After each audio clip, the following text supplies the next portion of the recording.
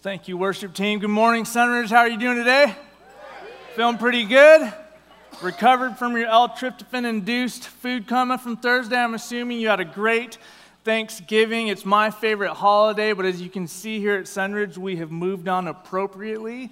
It's almost December. It looks great. I want to thank Katie Haugen and Heidi Fatter and all the people that stayed last week to decorate while I was out playing flag football. So thank you so much for doing that so I could play flag football. My name is Jed. It's a privilege to serve as one of our pastors on staff here. And if you are a guest with us this morning or you're visiting for this holiday weekend, we would like to thank you for joining us. And we hope that this is the first of many. We are in a series called Greater Things, where we have been looking at the words of Jesus from John chapter 14, verse 21, where he says, "Anyone who believes in me will do" what?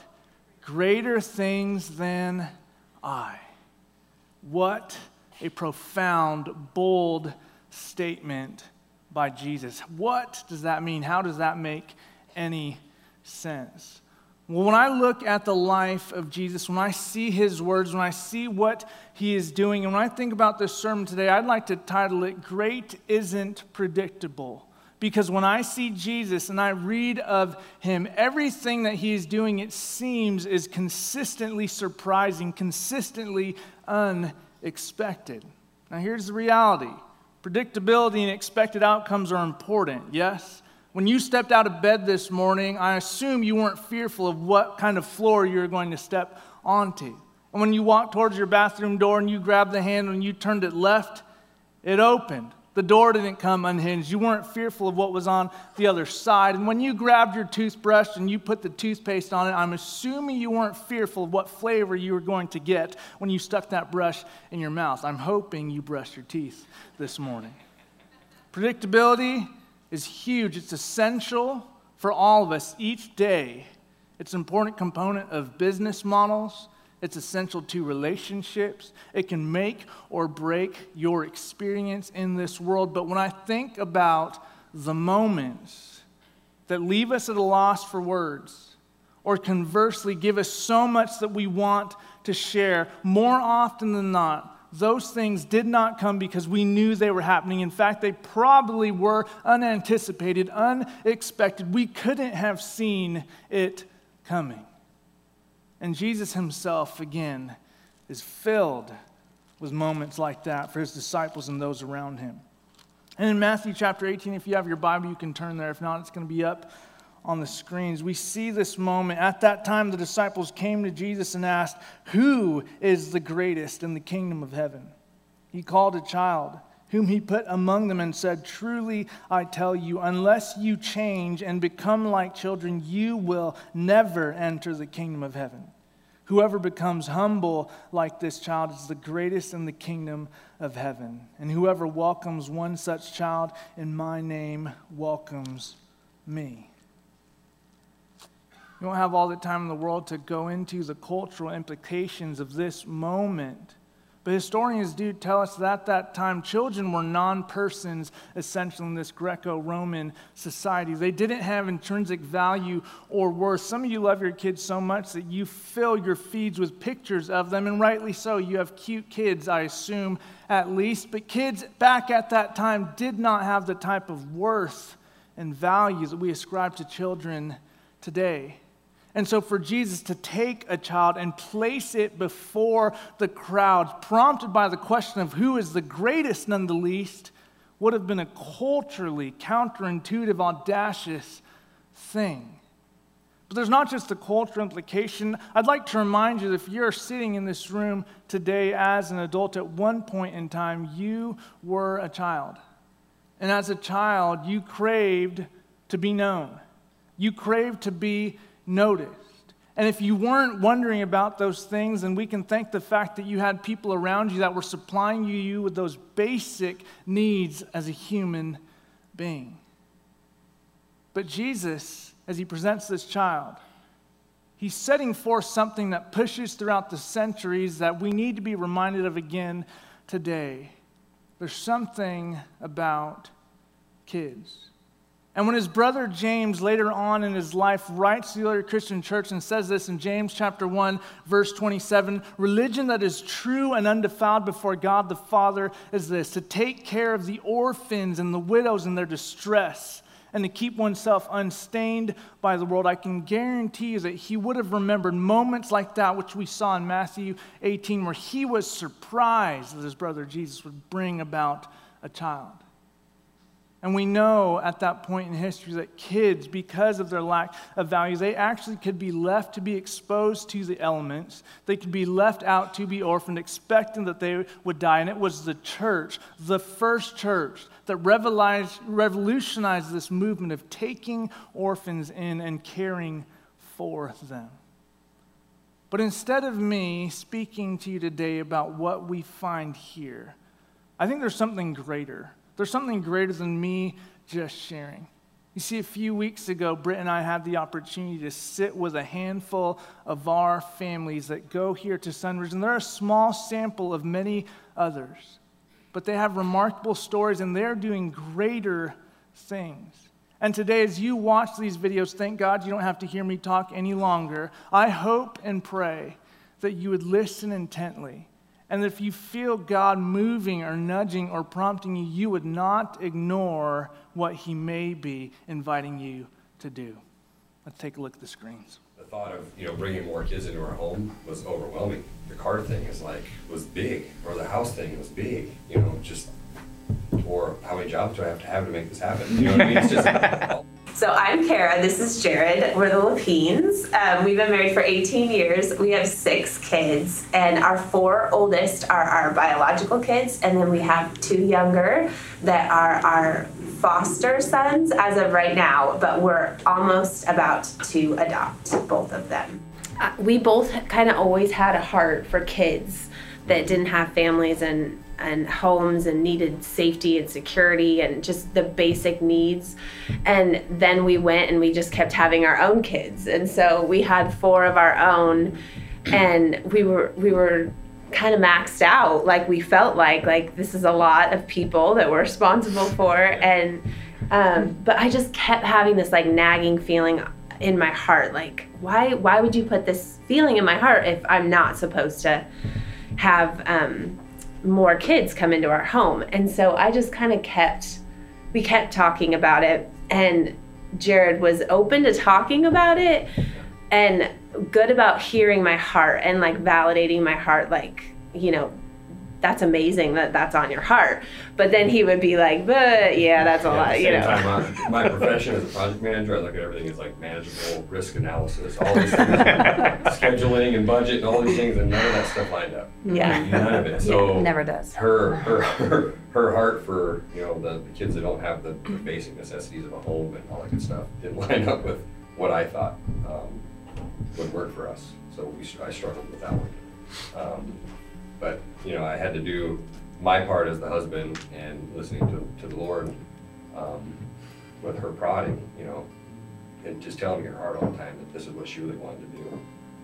One of the things that we learned as we got into foster care is the foster children that were coming into our home were not first generation foster children. Typically we would find that they're second and third generation, fully in CPS. And so it became our moniker as we got into foster care, if we could just break that cycle with one child.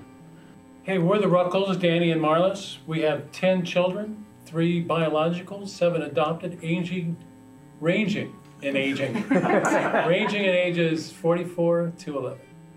Back in the 80s, we were very involved in the pro-life movement, and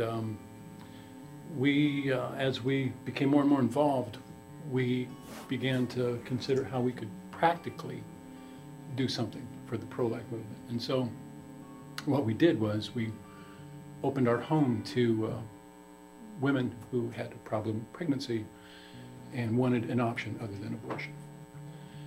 And that's really what kind of kicked everything off, right? Soon after that, we became aware of children's needs in Romania. Marlis was looking for a European getaway on her own. And so a 2-week stint in Romania became a 2-month summer vacation, battling courts and finding parents and all sorts of stuff that ended up being more difficult than we had anticipated. And a few months later, we had 2 children. She didn't bring 2 children home.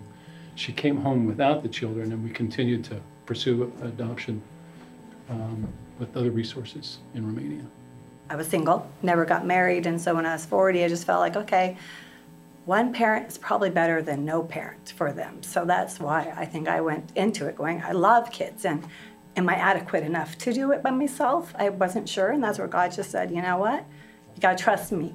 I am Janine Harris, and I'm single, and I have adopted 2 children, Noah, who's almost 6, and Azalea, who just turned 4.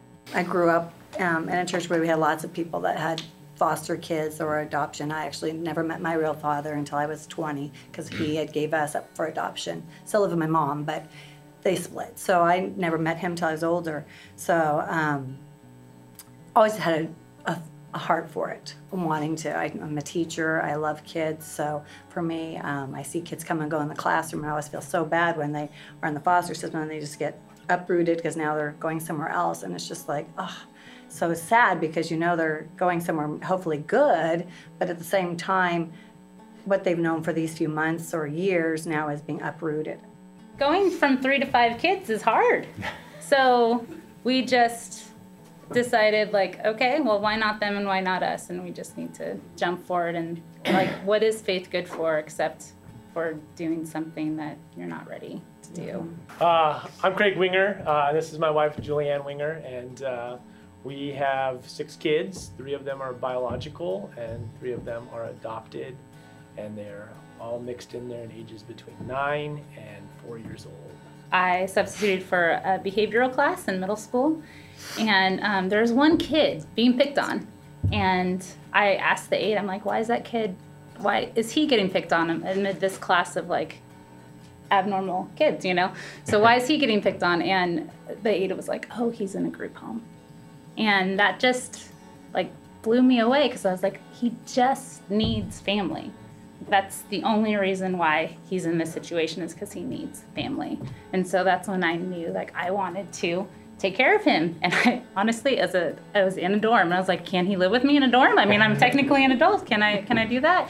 And I decided to wait till I got married. I think it worked out in that regard, because it is hard. It is hard. Yeah, and I think I had a heart for adoption, and probably started in college as well. Just looking around the world and just seeing, like, wow, there's so many kids out there that need people, you know? But I always assumed that it was gonna be international for myself, and I thought it would be after my other kids had grown up. You know, I figured I was gonna have kids, they were gonna grow up, and then we would, you know, jump in it when our other kids were older. And so when we both met each other and we both had a heart for adoption, then it kind of felt like, well, this is probably something that God's put on our hearts for a reason. I think when you asked, like, what was your first step, I was like, oh, for a long time we did nothing. We just kind of waited and thought and prayed and talked, and I part of me wishes we hadn't for so long, but then we finally just kind of started taking one step at a time, like you were saying, as far as, like, okay, I'm just gonna ask people about agencies. Okay, I'm just gonna call an agency. And even that was such a big step of, like who are these people on the other line? Like, what do they really do? Like, I didn't really know anything. And but it was just that one step, like, okay, well, let's call. Okay, well, let's, and then he, you know, Jared still was in a place where he was like, I don't think so. And so I was like, well, why don't we just go to the first, like, informational meeting, and we'll just see, like, we'll just get information so that we can make an educated choice about, like, what we're gonna do. And I remember driving home from the first meeting, the informational meeting, you were, like, all in. Yeah, it was crazy.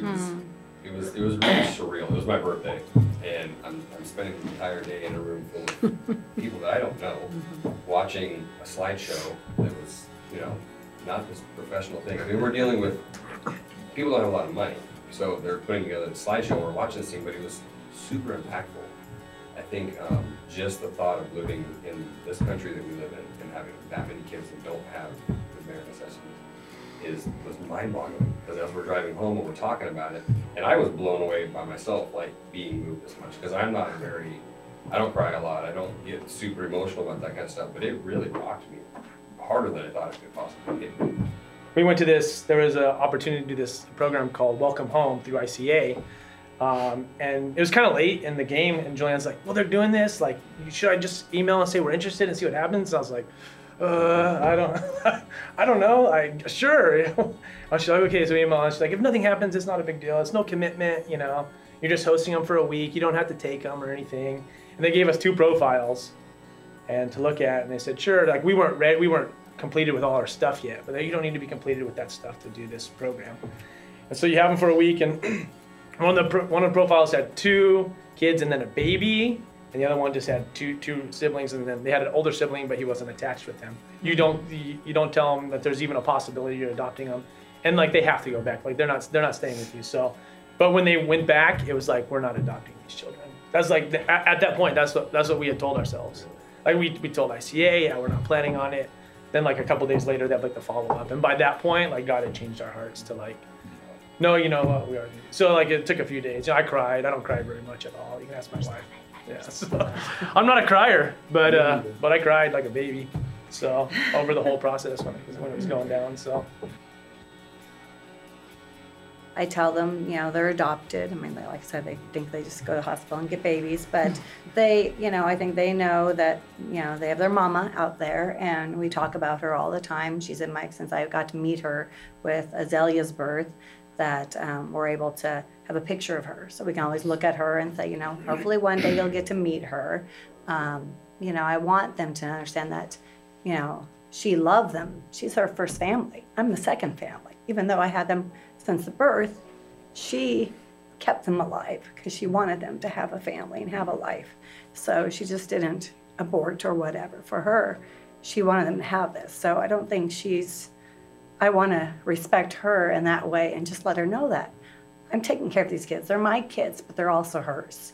And that she is that first family. And so that's, for me, always a challenge, because I don't want them to, you know, forget that. But also, I know it's going to be a challenge, especially later on in life, coming to that grips of, well, when do we get to meet her? I have a sister and brothers, you know, and trying to figure those things out. And I don't know any information. And, well, when you're 18, you know, so I said, when you're 18, we can look it up. But, you know, how many years is that? It's a long time. So a long time to wait for that. I think, like, overall, a really big challenge has just been seeing my own sin in loving them, because I don't do it very well.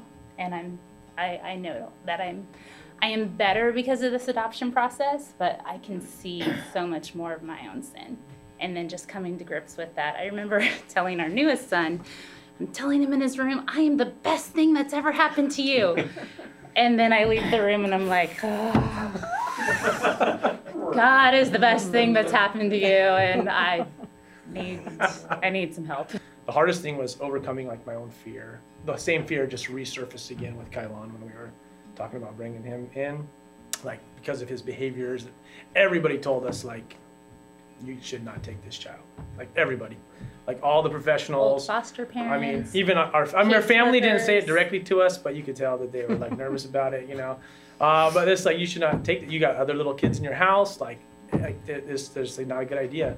But I just felt like God's telling me I need to do this, you know. So who do I listen to? Do I listen to God, or do we listen to God, or do we listen to all the experts that are telling us don't do this, you know? And so that fear is like, what does happen if he gets violent against our children, like our other children that we have in the house already, like.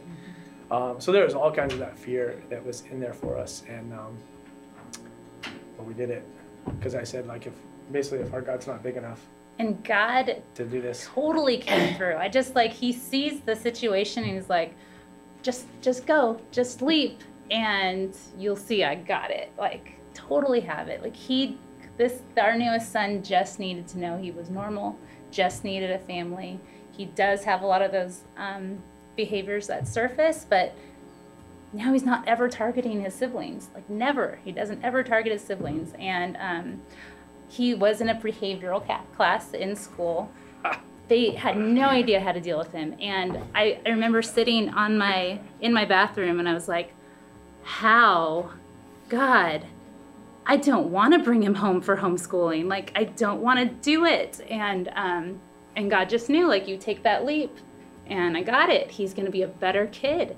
And even though, like, I did not want to do it, but bringing him home, making him feel normal was, like, so good for him. So even he has to take his medicine while getting all the other kids to take vitamins made it be like, oh, everybody's taking vitamins. All right, no big deal. You know, so it's just amazing. Like, nobody thought that he would do well in our house. And now, like, these 3 kids are back together again after 4 years being separated. And I just love how God, we were a cool family. I, like, understood how to do multiple kids by this time. And then Kylan comes in, and our whole family dynamic just changes. And it's so much better because of this kid that nobody wanted to give us, and that nobody knew, like, what he was capable of. We had 2 kids that didn't speak our language. They'd never been in a car before, so they were car sick whenever they got in a car. They hated seatbelts. They thought they were, what did they call them? Straight jackets. Yeah, they saw them as straight jackets. My son, my Isabella couldn't take them off. She would just sit there and not like it, but Isadora would take it off and try to get out of the car because he thought we were restraining him. So many cultural challenges we met that we had no idea we would. Well, and they were special needs kids too. So and we didn't know anything about that either at the time. There were some pretty serious doctor bills and dental bills that needed to be paid for. And yeah, we had folks that stepped up and helped it make that happen. I feel like I have, like, layers of challenges, right? Like, there's, like, the behavioral stuff, and then there's, like, it's all the way down to, but yeah, I mean, the challenges for our kids coming in, a huge challenge for me from the very beginning was getting over the hurdle of my kids getting hurt. Because I knew kids would probably come and go, and then, but my biological kids would I knew I would be attached, of course, but, like, I trusted that I would do okay. But, like, with my kids, I worried about, like, hurting them. And that was a huge thing that other people gave us a roadblock about too. Like, this isn't okay, like, because you're gonna hurt your kids. And that felt terrible to think, like, people think we're, like, trying to hurt our kids, you know? And we really had to trust God with that. Like, we really had to trust that our hearts would get broken, but that he would mend them. That like, that was actually something he was gonna do. And I had to, like, give my kids' hearts over to him and just kind of, like, be like, okay, like, I trust you. If you're calling us to this, you will be enough for, you know, all of my kids. I think some little stories. It's hard to bond with an older girl. She's 7 when we got her. She and her brother had been in foster care for 5 years, failed adoptions, and she just didn't think that it was going to happen. So bonding with her is hard. We just clash. They know how to push buttons, right? But then going to the ocean and going further out in the waves and jumping the waves with her and seeing, like, the joy on her face, and that I'm, like, looking at her and, like, you're my girl. You're my girl. And that was, like, such a fun moment. We need to go to the beach more often because there's still hard times in the meantime. But then just to have that moment to isolate it and be like, yes, God made you for me. And in essence, like, I dreamed about you before I dreamed about having my own kids because I wanted to adopt. And so that's a joy. I think when you begin to see your child trust you, I'm not going to be able to talk. Maybe you can finish. It's because they come into your home so afraid and hard sometimes, and you can just see little things happen when they trust you and they believe that what you say is going to happen is really going to happen. It's amazing. I don't know how else to explain it, but they come in with these little shells around them, and they don't get excited about things because they don't think they're going to happen, and they don't believe anything you say. And just seeing one, like you're talking about, layers coming off, you see layers, one at a time come off, and that's really a great thing. My joy is always, I always say, you know, everybody's like, he's got such a great arm. I said, I don't care if he's a great baseball player. He's going to do something amazing for God. That's what I wish for Noah. And I wish that is going to carry over to his biological family. Because, you know, I mean, like I said, I hope one day he gets to meet them and get to see what's going to happen in their lives. And that's the change I want to see. That's what I want to see, that they have faith in that, even that his mom, if she got cleaned up, then I just tell her, you know, you're going to make a difference too. You've made a difference in these kids' lives already by giving them to me, allowing me to raise them for you. So that's what my joy is, that that's going to continue, and that they will make a difference for somebody else. We need people being out on the streets and hanging out with our kids. You know, we need the big brothers, the big sisters around to help just being friends to these kids, because I think these kids don't feel normal and want to feel normal. And I think our families, we need support. And I think that's just something we're called to help out and be involved in our community. And I think, you know, that's what I would ask our church to do. I mean, what I would say as far as passing this message on to the church was, I think that if we're all trying to live in our own heads and we're thinking that we can't do something, no matter what it is, whether it's fostering, whatever it is in your life, if God's telling you to do something, and He's putting that in your heart, and He's putting that in your mind, and prodding you to go somewhere, you should listen to it, and not try to live within yourself. So I realize that our church has a lot of people in it, and I kind of said that earlier, that not everybody's equipped to do this, you know, physically able to do this or financially able to do this, they think. But if God's telling you to try it, at the very least, just go to you know, the introduction meeting, or speak to somebody that's doing it and find out from them, get the information from them. I think I don't think any of us should be denying what God is asking us to do, no matter what it is. So everybody within God's church, He's lining you up to do something, and this just happened to be what God was asking this couple to do. What would I tell the church? Just simple. Just get involved. Yeah, just take a step. Just get involved. There's a lot of kids they need help. So just get involved. It doesn't have to be adoption or foster care if you can't do that. It could be just by mentoring somebody or helping support someone in prayer. We have a lot of friends that encouraged us through the whole way. So anybody can do that.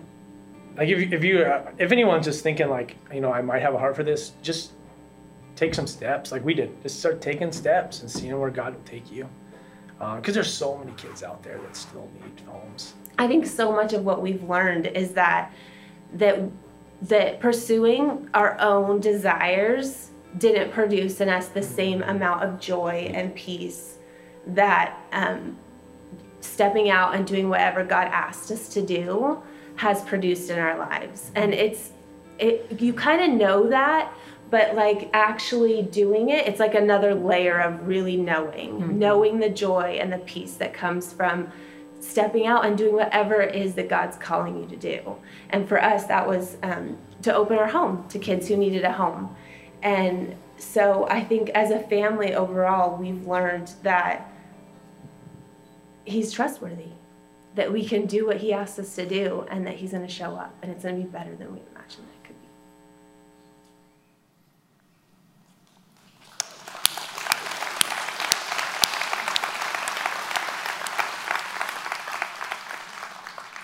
I don't know about you, but that is just incredibly touching and impactful to me. And it'd be great to sit here and listen and feel good about that, but we wanted to make sure that for this series, for Greater Things, because every week we've had some type of opportunity to actually take a practical step, we wanted to make sure that was available to you today as well. Some of you know that my dear wife Mallory is an adoptions director. She works at ICA, which is right down the road. And this morning we actually have ICA with us. So I want to invite up Lisa, our outreach director, and Jill, one of Mallory's colleagues. And they're just going to spend a few moments here talking about ways that you can practically step in, and then we'll conclude our service. Jill, thanks so much for being here. Let's welcome up ICA.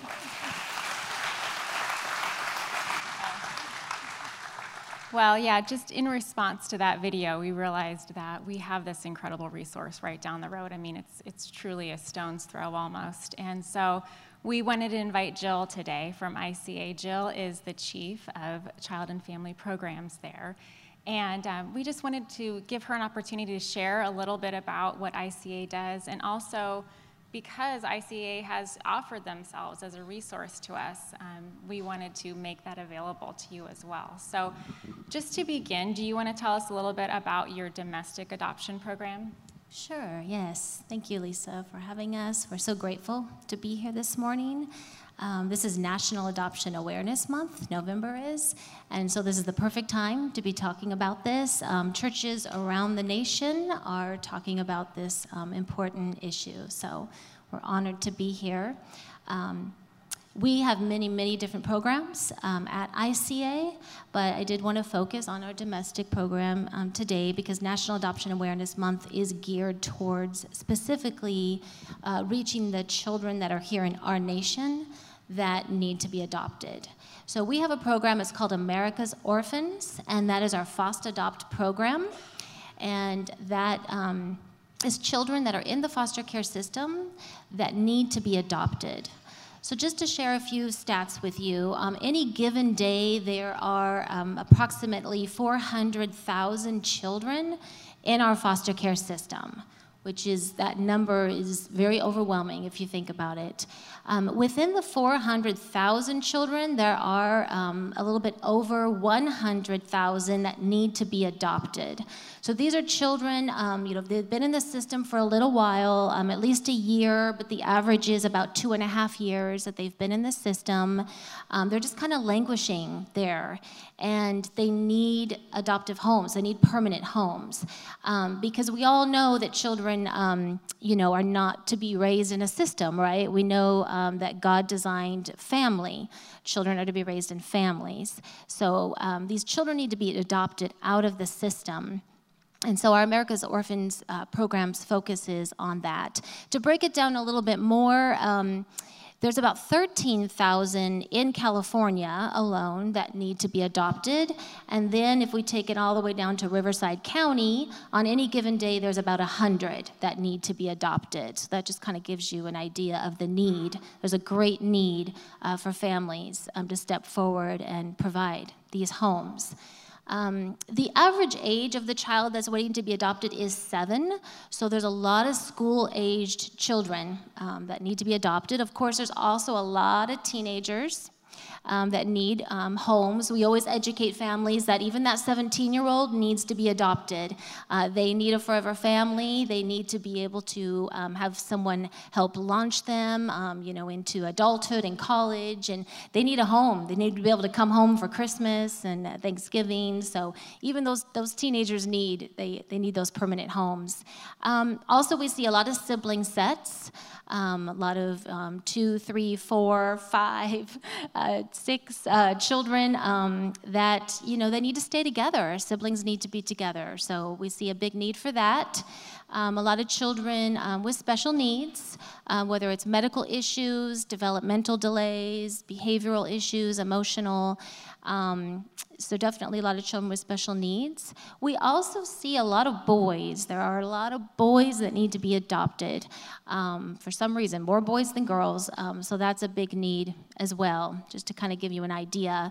What we do as an agency is, we recruit families, we take you through an assessment process, we provide training. Training is very important.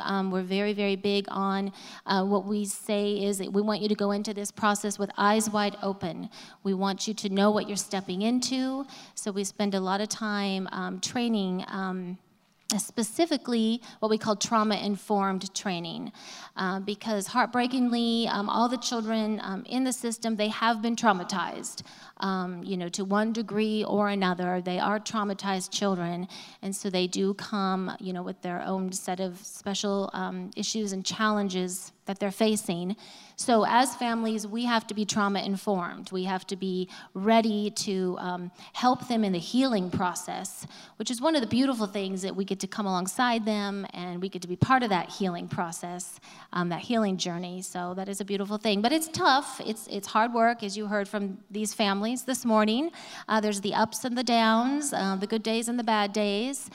So as an agency, our role is to be your advocate, to be there, right beside you, supporting you, helping you navigate the system. It's a complicated child welfare system, so we're there to help you navigate that, and just be part of your support system. Support is very, very important. Again, as you heard from the families this morning, you need a wide support system going into this. So I would say that America's Orphans there's a big, big need, for sure, for families to step up. So Jared touched on it a little bit in the video. Not all of us here are equipped or called to adopt. So what are some other things that we can be doing to help make a difference? Right. That's a good question. And we get that a lot. If you don't necessarily feel that God's calling you to adopt or foster, and that's okay. We always want to let families know that not everybody is called to adopt or foster, and that is okay. There are a lot of other ways that you can help. One of the biggest ones, like the families said, is support a family that is doing this. They're the one in the trenches. They're doing the hard work. They need your support. They need your encouragement. They need your prayer. They need a lot of grace. And you can also help them in very tangible ways. Provide some meals, mow their lawn, offer to babysit so they can get a break. So I know, this is, like Jed said, this is just a sampling of families that you have right here in your congregation, that you can be coming alongside and supporting them. So that's wonderful. Another way that we can help is supporting child welfare workers. As Jed said, you've got your beautiful Mallory right here in your congregation. I'm sure you have other child welfare workers here as well. Support them, encourage them. Give them a hug, pray for them, because this is hard work. We can get very weary sometimes in just the cases that we see, and just the stuff we're dealing with can get pretty heavy. So we definitely need your support. There's also a lot of spiritual warfare that goes on in the work that we do, and we see that a lot, so we need prayer against that as well. You also can get involved by just being a mentor. You can offer tutoring services. One way that, in fact, we're here today to show you a way that you can help is fair trade. And so right outside the doors, we have our fair trade tables set up. A lot of times people will say, why does an adoption agency, why are you promoting fair trade?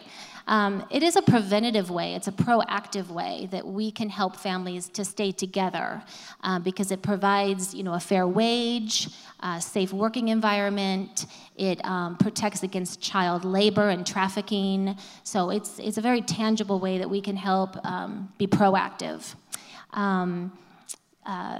Of course, there are families, that maybe need help, financially. That's one thing I wanted to bring up is, kind of debunk that myth. A lot of people think, they hear the word adoption and they think, oh, well, I could never afford to adopt. It's too expensive.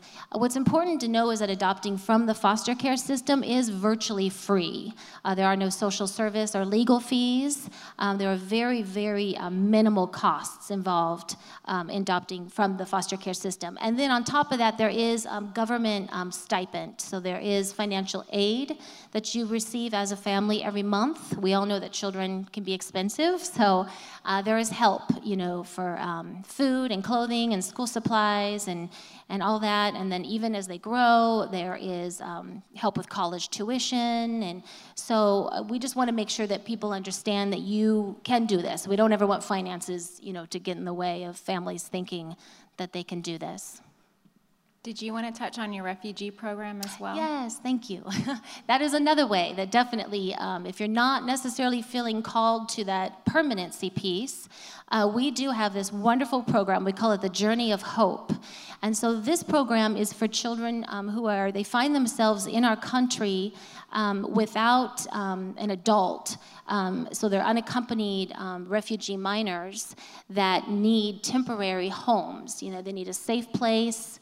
And they're found, they're here because they're running from war-torn countries, poverty, crime, trafficking. Sometimes they're here because of trafficking, and they need homes that will just open up and just be that safe haven for them temporarily.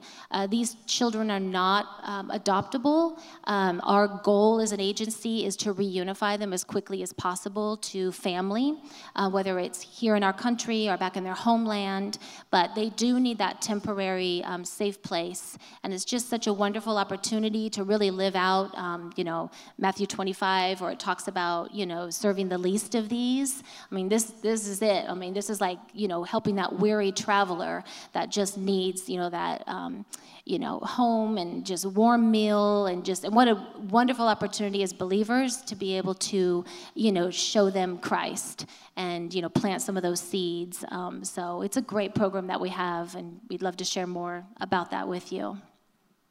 Well, speaking of which, Jill and the whole ICA team are here this entire morning to be resources to us. In fact, they're going to, right after this service and second service, have an informational meeting for us right over here. So if you're interested to you're not committing to anything. I know how scary it is just to even go and sit on that side of the room. It's a step, and I realize that, and yet it is a small step that you could take today. It's an incredible resource to have them here. You don't have to go to an additional meeting. You do, though, have additional meetings every month, yes, right? Yes, the second Tuesday of every month at our office at 6 p.m. we have our informational meetings where you can just learn more about all of our different programs and just get a really good overview of who we are, what we're all about. We always tell families that, it's really important that you really feel like we're a good fit. There's a lot of different agencies you can work with, but it's really important because you're entering this journey where you're going to need a lot of support, that you need to feel really good about who you're working with. So, yeah. Absolutely. And I wanted to end with my favorite verse. I wanted to share that with you that speaks to just about God's heart for the orphans, and that's in Psalm 68, 5-6, and it says, "Father to the fatherless, defender of widows, this is God. He dwells in his holy place." And this is my favorite part right here. "God places the lonely in families. He sets the prisoners free and gives them joy." But I just love that God places the lonely in families. So I just encourage you to reflect upon that. I urge you just to pray about how you can get involved, how you can make a difference. And again, just thank you so much for your time. And I'm just excited to see, that your church is taking the time to talk about this really important issue. Awesome. Thank you, Jill.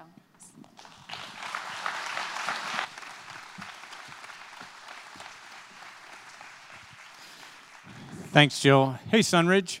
If you're new here, my name's Britt. I'm one of the pastors here, too. I know you've seen a lot of people on stage today. What I love about adoption and the ministry that ICA does and others is we have just ordinary people. I'm just so glad that you got to see that there are people among you, Sunridge, that have taken what is for most of us our refuge, right, our home. That's a place where we go to retreat from everything else. And not only are they doing that, but they're opening their homes in such a huge way so that it can be a refuge for somebody that doesn't have that. When we started talking about doing the Greater Things series, we said exactly what we've been talking about every week, mentioning it, that, through Greater Things, we wanted to acknowledge the great challenges of our day, and there are plenty. But to move us as individuals and in the church toward God-inspired action. And I don't know how any of each one of these weeks have hit you. We've We've sent over 300 boxes around the world through Operation Christmas Child. Last week, you guys sponsored over 70 children worldwide through World Vision to make sure that they have the essentials. And now you see that there are many, many children that have found a home. You know, I can't, you can't decide for somebody else what is the great thing. But what I want you to get out of this series, what I want us to get out of it as a church, is that Jesus said, for those who have faith in him, they will do great things. And with all the things that we're facing in our world today, we have choices as believers. We can get depressed, or we can get anxious. We can get angry, and we can just give up. But we have the hope of the gospel of Jesus Christ. And I think that each one of us is strategically placed. You're in a place that I could never be, and I'm somewhere where you're not. It's like God has something for us in this time, and he has you. He has something in mind for you to do. What is your great thing? Do you have a longing in your heart to be used by God? And are you willing to step beyond your comfort zone in order for that to happen? I would ask you to prayerfully consider that. Next week we're going to start our Christmas series about peace on earth. And but for today, in this next few moments as we sing together in one last worship song, I would ask you to once again be contemplating and praying and asking God, what is the thing you have for me? Where is the place where I can make a difference in this world today? Would you stand and join us?